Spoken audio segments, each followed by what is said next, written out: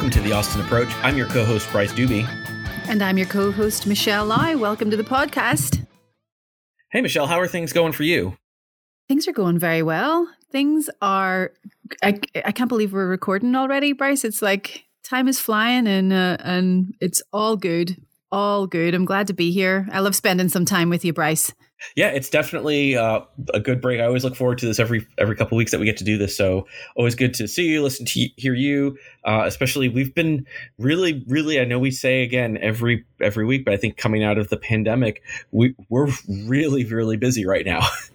We are slamming and jamming. Yes. I think now we're just back to business entirely. It has been a big upswing as far as summer travelers getting back out there, and it's been busy. I was actually out in the terminal the past Friday or 2 Fridays ago, before 7 a.m. on Friday and a Saturday, just checking out, seeing what the lines were, working with some media on some things, and it's busy. I mean, folks definitely do need to be prepared.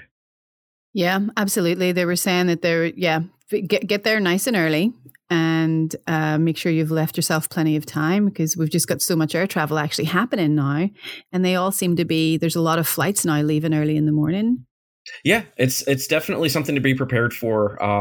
We always talk about our peak travel times at the airport, and that sort of 6 to 8, and then 11:30 to 1, and 3:30 to 5. But really the big one for folks is if you have a flight before 8 a.m., like if it's going to be departing before 8 a.m., you're going to need to give yourself some time. We've made some changes at the airport. We've got all of our security checkpoints open and things like that. But really give yourself at least at a minimum, 2.5 hours if you're flying out before 8 a.m.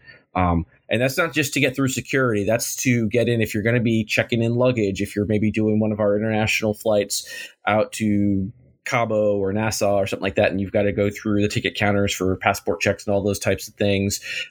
All of that as part of that process. So really plan ahead and give yourself some of that time for those early morning flights because it gets busy. Funny you should mention Cabo. Really? It's almost as though we were discussing Cabo. I'll be heading out there, and my flight is at 7 a.m. So I have been well warned. Bryce, the man himself, has warned me and said, "Girlfriend, you better get there nice and early." So yeah, I'm going to be hitting up some coffee first thing in the AM, I reckon. Well, that was the thing that was really interesting. Like, I will say this, like the lines move steady. It's like you when you first kind of walk through the doors, as I did the other day, you're like, oh, wow, there's a lot of people here. The lines move at a good, steady pace. TSA is doing an awesome job of processing folks through. I was looking at some of the numbers. I mean, they're putting through like 7,000 people in the morning. It's unbelievable, like the amount of work that they're doing. So it does get through. It's just because so many folks are coming out. I mean, we're seeing everybody getting their vaccines. Folks are those summer trips that you put off last year. We're definitely seeing passengers out there. I know we're seeing on the weekends now. It's like typically between, even like Saturday was a slow day, and that was 18,000 passengers. A Sunday is like 25,000 passengers, and that's kind of normal for what we were seeing pre-pandemic. So if you remember how the airport was busy back in 2019, which was our busiest year ever, we're getting close to being back to that. So definitely plan ahead. We are. And you know, something else, we had our representative for TSA come and do our podcast. And at that time she was saying, hey, we're hiring. So if you're looking, TSA's hiring, folks. Yeah, I know there's some opportunities. I know that nationally they said that there was, I want to say 3,000 shortages that they're looking for. There's no specifics for individual airports or things, but there are some really great opportunities for folks who are looking to maybe get a career in the aviation industry. On the TSA side, I know we've got some great jobs. I was looking just for what we've got posted. If you go to the City of Austin's career website, just on the aviation department, I think we've got 13 positions open right now. I know there's some really great ones with some of our concession partners. The airlines are all starting to plus up their staff. It's really all starting to come roaring back. So it's definitely something to check out. We do have a section on our website that you can look at, which actually does have links to both airlines, concessions, some of those other organizations that work here at the airport. And then as always, you can find our jobs. If you just do an internet search for City of Austin jobs, it'll take you to the city's website. Click aviation on your search, and you can see what's available.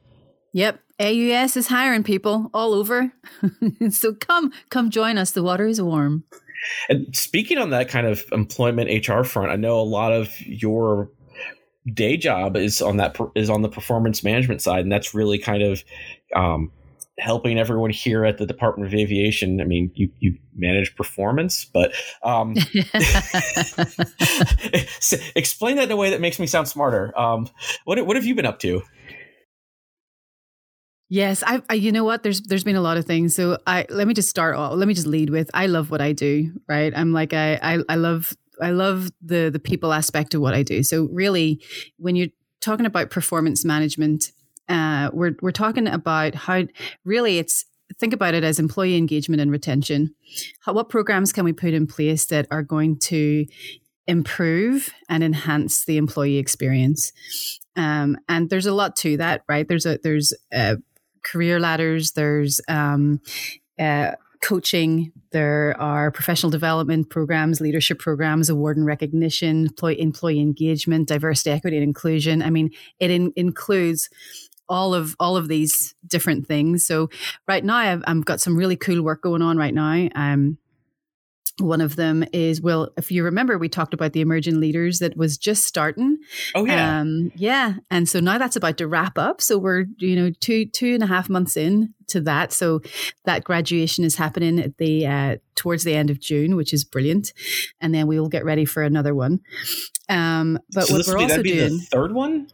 There'll be the third one. And so we're playing around right now. We've done the last two virtually, and we're playing around with let's take a look at starting to move in person maybe in the fall and do one in person and see how that is. So we're excited about that too. So there's a certain amount of curriculum transitions that have to happen when you move from virtual to in person. And we ran a DACUM process. So DACUM is the acronym for developing a curriculum. And basically, we've been spending time, the performance team has been spending a lot of time working on the curriculum of a supervisor academy here, specifically for the supervisory group of the aviation department. And so the DACUM process really is taking our high performance incumbent workers, right? And we run a panel with them that talks about their functions, their tasks and their duties, their knowledge and their skills and abilities kind of thing. And we look at it and go, what is it that you need most? What is it that you spend your most time on? What is the high critical, a lot of time? You spend a lot of time doing these things, and it's a critical function of your job. And when you take the high performing incumbent workers and they do that for 2 days, they go through this whole process for 2 days, mapping out what they do. And then we have a second panel that comes in, and the second panel is a validation panel, and that's also supervisors. And they come in and they validate the work of the first 2-day panel. And so we're now about to hit the third panel, which is a management review. And then after that, we will take a look at all of the information and say, okay, with what we've already developed in our curriculum, what have we missed, or what have we not put enough importance on within our curriculum that's going to be meaningful for up and coming new and supervisors that have been around for a long time as well. So it's a lot of work, but it's the information, it's rich in information and data, right? Like the whole process is pretty awesome. That's really cool. So when you said high performing incumbent work, is that workers? Yes, workers? That would be like you, Bryce. You would be a high performing incumbent worker. Well, let's not get ahead of ourselves. But like, what sort of roles would those be? That's interesting. I've never heard that term. So that is when ordinarily what you would do is you would reach out to whoever. So let's say, for example, we were going to do a process on for let's say your role. Right, like a public information person, let's say we were a larger company, and we would say, okay, we want to know what training standards or certification standards, or do we need to look at the job description here? And we would put maybe 7 or 8 of you guys together who your supervisors would have said, yes, these 7 or 8 people are really good at what they do. They're high performing, and they're in the job right now. And so we get the recommendations from the people that report to them. I'm sorry, the people that they report to. We get recommendations from the people that they report to that will say, yes, here's the names of the folks that we believe are really good at their job. And those are the folks that we ask, so where do you spend your time? If you're really good at your job, where is it that you spend your time? What is it that you do? What knowledge do you need? What training do you need? And then we develop a curriculum from there. But it can also be used as an occupational analysis. So that's what makes it very useful, is if we're looking at, like, for example, we looked at our supervisory group, and it was about being a supervisor. It didn't matter if you were a supervisor at Landside or a supervisor of PIO or a supervisor of performance management. The question is, as a supervisor, what do you do as a supervisor that maybe you wouldn't do as an individual contributor? What makes you a supervisor? What work makes you a supervisor? And that's what made it super interesting. And it's not only about what they say, it's also about what they don't say. Right. Huh. So there's a peek behind the curtain with culture there as well. Now, speaking of culture, I got actually an email from you recently about culture. And I guess there's something else new that you're working on, because you can't stop doing like 20 million different programs. Yes, I'm going to be running a culture brainstorm workshop. I'm glad that you accepted the invite, accepted the challenge. So it should be a fun day, and it's really just getting a group of our diverse group of our employees together to talk about, hey, what culture do we have here? How do you feel here? How can we do better? And what is culture? Let's define it. What do you guys think culture is, and who's responsible for it? And it should be fun. I don't want to give too much away because it should be a fun day. There's a whole bunch of people going to be there. Folks, actually, that one of the things that I've done is, I really did a cross section of our employees, and I'm hoping that many of them, right, that we wouldn't ordinarily have face-to-face time with will show up and be there and participate. It should be fun. That's really cool, because we do have, like, it is one of those things, we have such a interesting just pool of folks who work at the airport across so many different roles and organizations and operations and things that they do. So really kind of, I think what you're saying, like establishing that culture piece to who we all are with AUS, that's a really interesting kind of step forward on things. Absolutely. And what I love about working at the airport is we have such a cross section of capabilities and people here.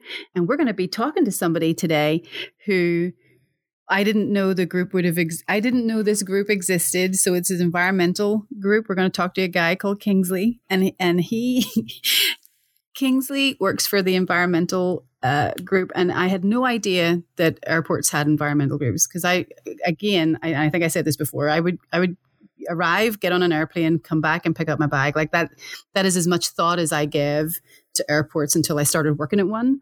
So, but before we get to that, I do want to just point out one quick thing that I noticed the other day when I was in the terminal. So one thing I do anytime I'm in work now, I think COVID really kind of made me miss the airport. So I always take advantage of taking a walk through the terminal just to get the feel, figure things out, see how things are. It was some great advice I got when I first started working here on just like walk the terminal. It really helps you understand the air travel process. But every time I'm there, I go gate 1 all the way down to gate 34 and then back out the exit, just get my sense for the day. You also get your steps in. It's quarter mile end to end if anyone's measuring. Ooh. But I was down there, and right next to gates 1, 2, 3, 4, 5, 6, because they're all kind of in a group together, Parkside has reopened. Oh, really? Yes. Okay, Bryce, I feel another lunch date coming on. Yeah, Parkside is awesome. I haven't eaten there since it opened, and it is a fantastic sit-down restaurant right below the Delta Sky Club. It's this gorgeous round space, looks out with just windows everywhere. It's a really fantastic little spot. Surprise, surprise, I had a burger while I was there. It was great. I remember it's actually the photo that we have. The burger that I actually ate is the photo that we have on our airport maps. And it was a nice bacon cheeseburger with a little bit of guac on it and things. They had really great fries with it. Just an awesome burger. I know the coworker who I was there with having lunch as well. They had it was a fried egg sandwich that was on some real nice crusty bread. Yes. It was really good. They have other stuff too. They've got some great salad options, some really healthy things, but definitely check out Parkside. Oh, listen, I'm ready. I am ready. So we may schedule that, Bryce. I actually want you to order another burger, but I also feel like I need to throw down the gauntlet and dare you to order something else. I have tried other food at the airport. I promise. I just always figure that it's a good default setting. You can get a sense of what the kind of the place is. And I always think back. There was one time when we were doing. This is kind of an aside. We'll take a break in a second, but it's one of my favorite weird airport stories. I was walking through the terminal one day, and it was right when we were doing a bunch of construction on our concessions. And we had a bunch of places open, a bunch of places reopening. But if folks remember, kind of through the main terminal, there was all these construction walls, and a lot of our concessions were down. And a gentleman, the passenger, stopped me, and he just looked. He's like, "Is there anywhere in this airport where I can get a dang hamburger?" And looking back at that, I chuckle now because it's like, well, now we have a ton of places where you can get a really good hamburger. Yeah, like some of the best. Yeah, so I think we'll definitely have to do some more concession stuff in the future. But right now, we're going to take a quick break. When we come back, we're going to have an awesome conversation with a member of the AUS Environmental team.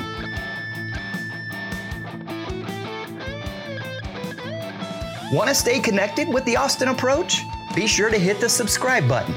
You can also find us online on Facebook and Twitter at Austin Airport, on Instagram at AUS Airport, and on our website at austintexas.gov/airport. Got a question or topic you'd like to hear on a future episode? Email us at theaustinapproach@austintexas.gov. Bryce, we have someone today to join us who is pretty big deal. He's a pretty big deal at the airport, and what his group does is actually incredibly important to the mission of the airport as well. And he's with the environmental group, and his name is Kingsley. Hi, Kingsley. Hello. How's it going? Hi, Michelle. Hi, Bryce. It's going well. Thank you. Well, we're happy to have you here because here's the deal. I'm not sure if many people know that we have an environmental group out here at the airport and the work that they do. And one of the things we wanted to spotlight this week was people with interesting jobs at the airport that you might not ordinarily associate with, flying in and out of not Dublin, because we don't do a direct flight to Dublin, just so everybody knows, but just in general flights. So talk to me. What is it that you do here, Kingsley? What's your role at the airport? So I am an environmental compliance specialist in the Environmental Affairs Division here at Austin Bergstrom International. And we manage a number of programs that are environmental related. Sustainability, we manage waste, compliance, and conservation. Those are the main structures that we work on here at the airport. And everything from managing the trash in the terminal and where it goes, and all the way to where de-icing fluid that's sprayed on the aircrafts, how we manage that so that it's not negatively impacting the local creek, which is Onion Creek and the Colorado River. That sounds like a really important job for the airport. I mean, I know we've always talked about having room to grow and things. How big is the area that you guys look after? So the campus of the airport is about 4,200 acres. Of that, 1,000 acres is impervious cover. So that means the roofs of buildings, the roads, the tarmac, sidewalks, anything where stormwater, rainwater lands but doesn't have a way of infiltrating into soil. So all of that 1,000 acres, that's water running off, and we manage that in a way that doesn't pollute the Onion Creek and the Colorado River. Yeah, I know here in Austin, we talk a lot there's a lot of pride in kind of our waterways and how we take care of that. And you always see folks out there who really love some of the natural resource that we have in the area. So it's really awesome to see that we do have these dedicated programs in place to really help maintain and preserve those things for the future. So that's really cool. What can you tell us about as far as what you do? What is a day-to-day kind of job, or what are some of the like big highlights of some of the work that you do? Yeah, because every now and then I see you with a hard hat and a what do you call those? Like a fluorescent jacket rolling around. Right, safety vest. Maybe some water specimens. Yeah, safety vest, one of those. I never get to wear safety vests, so. Well, to go along with our water conservation programs, we have a lot of infrastructure at the airport that is used to manage that stormwater as it runs off. So we have water quality ponds, we have sand filtration basins, and those are designed to prevent trash as well as other pollutants like silt and petroleum products or any pollution from entering those waterways. So we try to capture as much of that as possible on site so we can manage it. Another one of the things we do is anytime there's like something gross that happens at the airport, we want to put some of it in a jar and do an analysis on that. So when we have de-icing fluid that is commingled with stormwater, we capture that in great big basins, and then we sample it, we take it to the lab, find out if it's safe to release to the waterways or if we have to divert it to the wastewater treatment plant. So what's your background on that? I mean, it sounds like there's a lot of different kind of science to all of that as someone who is very much a liberal arts person. Like what got you into all of this? This is interesting. So actually, I have a liberal arts degree as well. I went to Hendrix College in Conway, Arkansas, but it was with an environmental studies focus.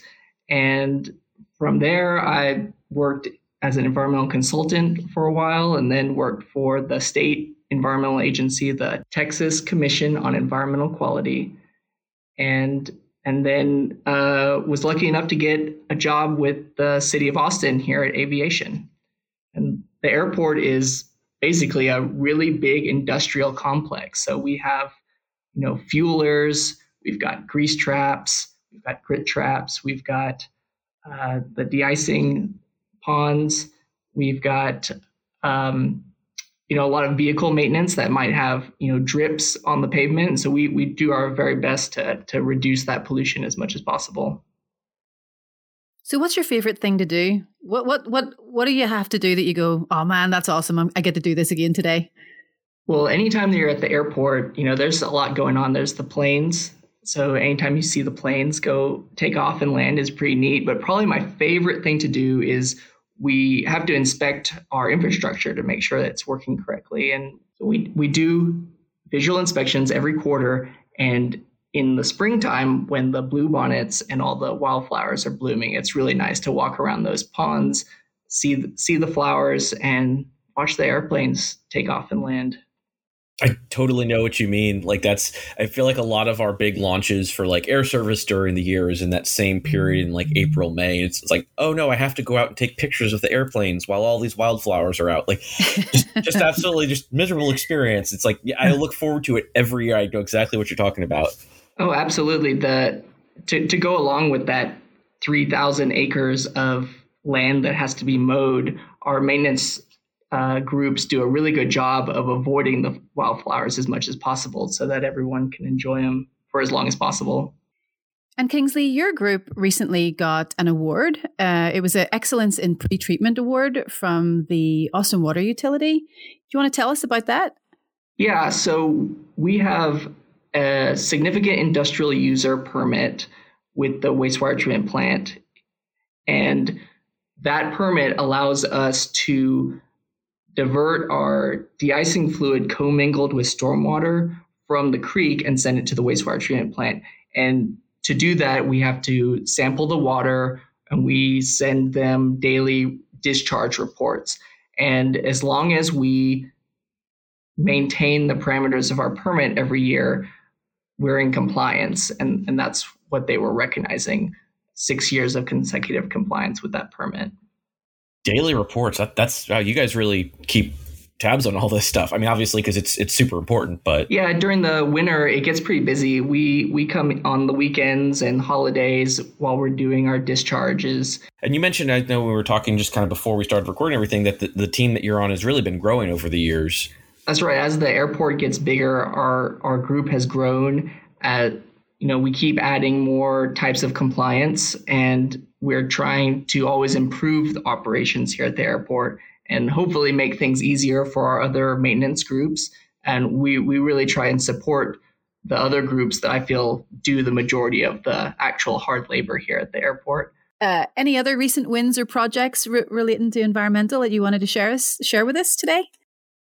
I mean, really just the fact that, the snowpocalypse, or snowvid that I call it, was such a big deal, because otherwise it would have been a fairly mild winter as far as we're concerned. I mean, when we have a winter season and we're managing the de-icing fluid, it really depends on how cold it is, how much precipitation there is, how much de-icing fluid was really sprayed. So during COVID, we had less traffic, there were less planes, and there was less de-icing fluid used. But we had this one major event that meant that our de-icing season and the way we managed that fluid extended long beyond the actual event. So that was mid-February. We were still managing that same fluid that was dispensed in February all the way into March, April, and May. Wow. Yeah. That's really, I had never even thought about it from that way. That's really interesting. Because you can't just, like you said, with your permits, you can't just be like, well, we'll just send it all away and it's someone else's problem. You really do have to manage all that stuff. That's interesting. Another interesting aspect of that event is we essentially had like a drought after the snow. So the snow landed, they spray the airplanes with de-icing fluid, then that fluid just sits in the underground piping on its way to our pond, but it has no way of actually getting there unless it rains and flushes it into our pond system. So we just had these little small rain events for the next 2 months, and that fluid just sat around, and we needed that really good flush of rain to actually capture all of that de-icing fluid, which is why it just took us so long to get rid of it all. We've definitely gotten that rain since then. We certainly have. So did you always know, Kingsley, that there were environmental groups that existed in airports? I never considered it, but now that I'm here, I see that it's actually quite a big deal. The airport being just a big industrial complex means that there's just a lot of different tenants that have their own permits and their own environmental permits, and we try and help them manage their programs and keep themselves in compliance. So it keeps us very busy between ground handlers, the fueling of the aircrafts, the airlines themselves. I mean, these are all players that have something to do with stormwater compliance. Do you feel like you make a difference, Kingsley, in your work here? I do, Michelle. It's like such I have to answer that question that way, Michelle. You don't. So here's the thing, right? I think I could be cut. Just give me my pink slip. I'm out of here. I have this preconceived notion of people that are environmentalists like yourself, right? I mean, it takes passion, and it takes obviously you care about the environment, right? Otherwise you wouldn't have dedicated your career to this. I mean, it takes something to get up on a rainy day at 4:00 in the morning, go test some water and write reports and continue. I mean, you want an end goal, right? I mean, so when you work, in other words, like when you work in an airport and you work to keep the environment as clean as possible within, as you say, an industrial complex, I mean, it has to be satisfying to know that you are making a difference. Yeah, I would like to think that. my perspective is that I'm trying to make improvements to the airport all the time and make improvements to our environmental compliance. And it's not just, my work, it's everybody in the environmental affairs division, but also our partnerships with our maintenance group, our field maintenance, our building maintenance, all the tenants.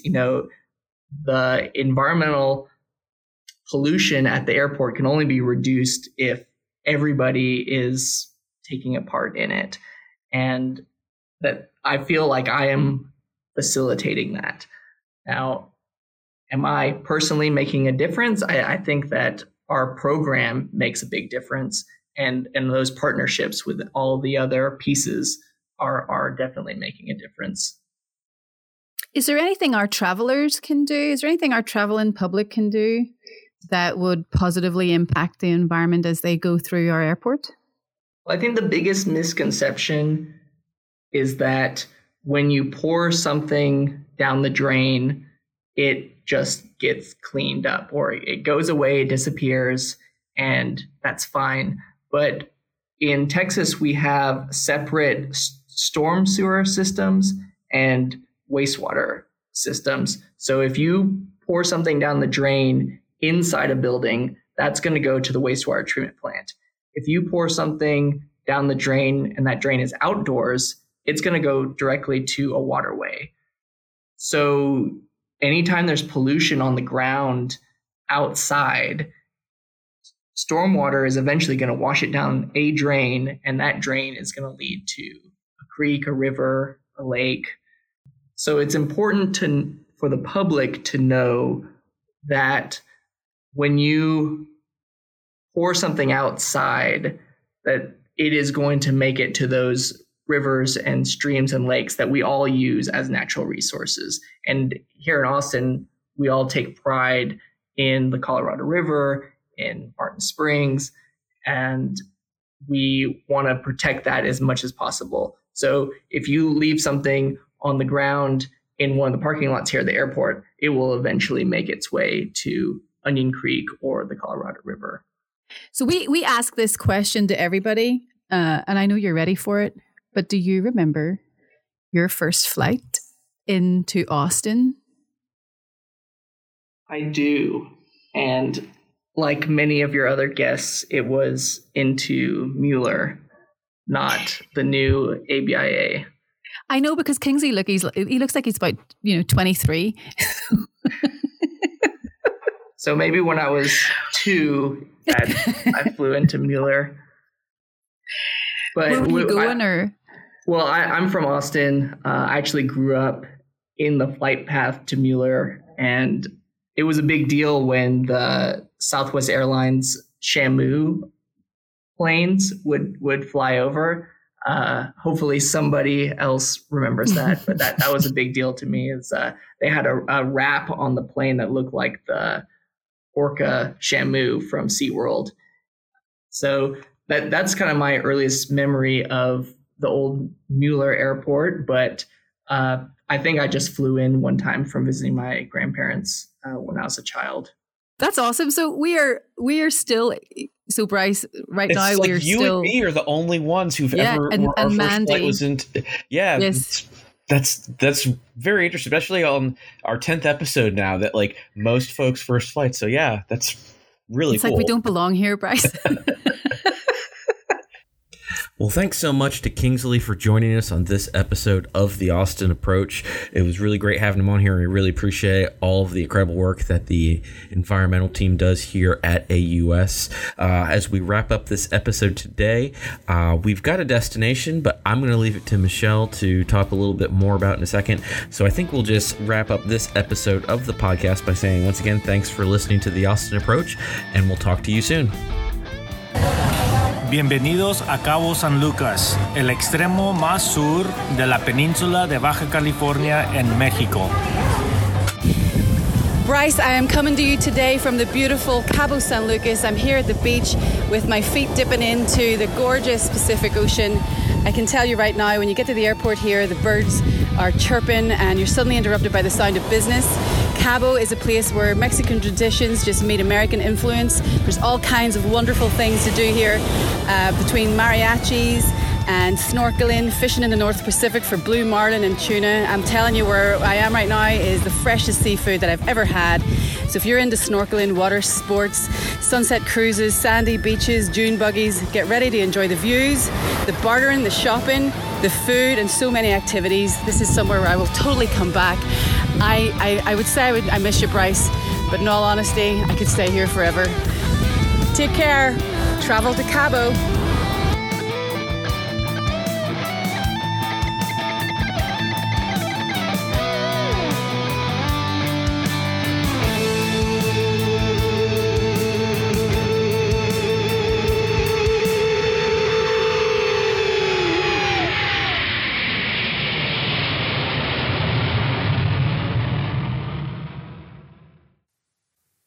The Austin Approach is the official podcast of Austin Bergstrom International Airport and the City of Austin's Department of Aviation. Our theme music is produced by Michael Pinnock, the AUS Music Program Coordinator. Thanks for listening.